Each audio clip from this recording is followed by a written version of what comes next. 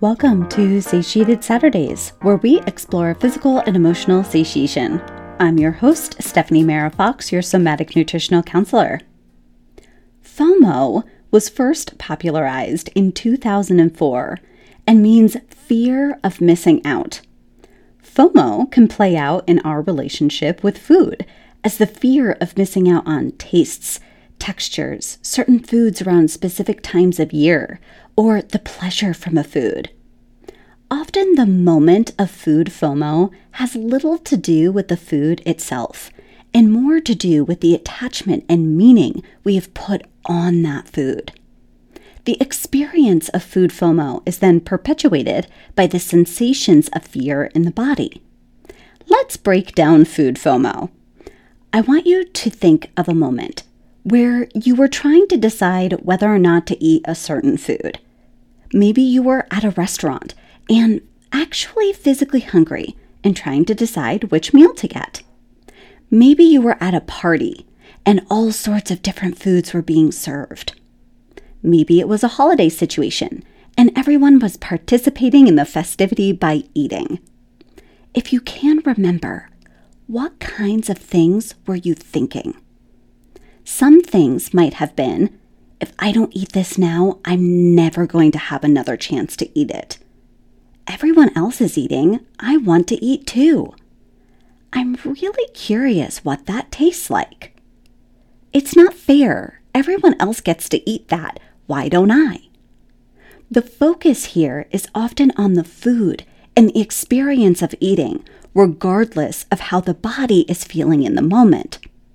First, you get to invite in curiosity about what some part of you believes it will receive from that food.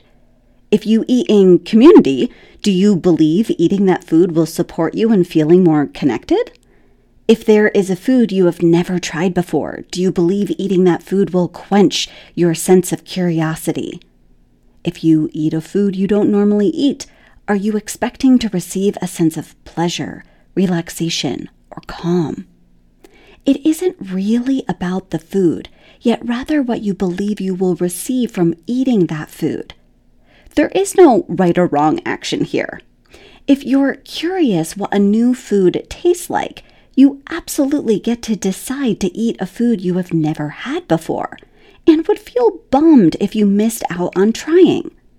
Awareness is key here. If you have already decided to eat a food and are also denying yourself the experience you want to have with that food, that is when overeating and binge eating can occur. You keep eating to try to get the experience you wanted to have with that food to begin with. By allowing yourself to receive the pleasure, satiated curiosity, community, and connection you wanted to experience in your body with that food, you won't have to keep eating to get it, as you gave it to yourself from the first bite. The next thing that needs to be addressed is the experience of fear in your body. FOMO starts with fear. The presence of fear can be telling your body that you're in danger and there is something threatening in your environment. Your cortisol, blood pressure, and heart rate all increase. The part of your brain, the cerebral cortex, which facilitates reasoning and judgment, becomes impaired. This affects your ability to think clearly and make decisions. The thought of eating food becomes even more powerful, as eating is something that can produce dopamine and endorphins, making you feel better.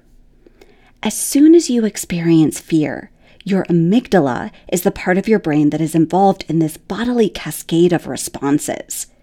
The amygdala is also involved in regulating appetite.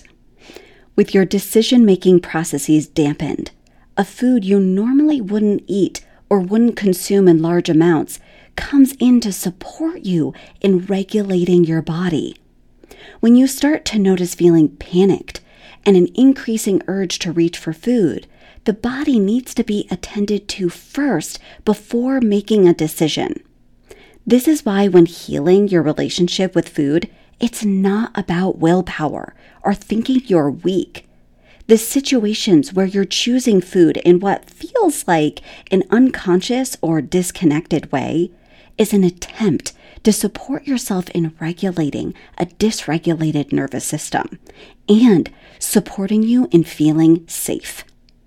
One way to begin regulating yourself before reaching for food is orienting yourself to the present moment. Identify 2 to 3 things in the here and now that you can recognize as safety producing. This might be focusing on your breath.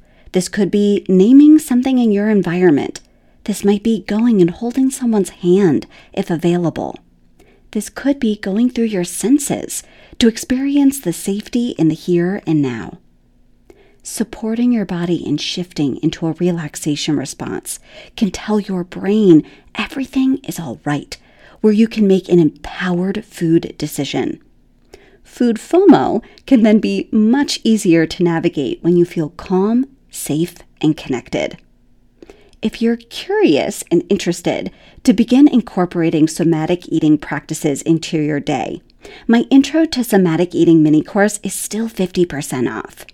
The somatic eating tools you will learn in this mini course will guide you toward the embodiment needed to hear and interpret your body's messages to feel more attuned and connected. You can find the link to the Intro to Somatic Eating mini course in the show notes. And if you have any questions, email me at support@stephaniemera.com anytime. So wonderful connecting with you all this week, and I hope you all have a beautiful rest of your day and looking forward to connecting with you soon. Bye!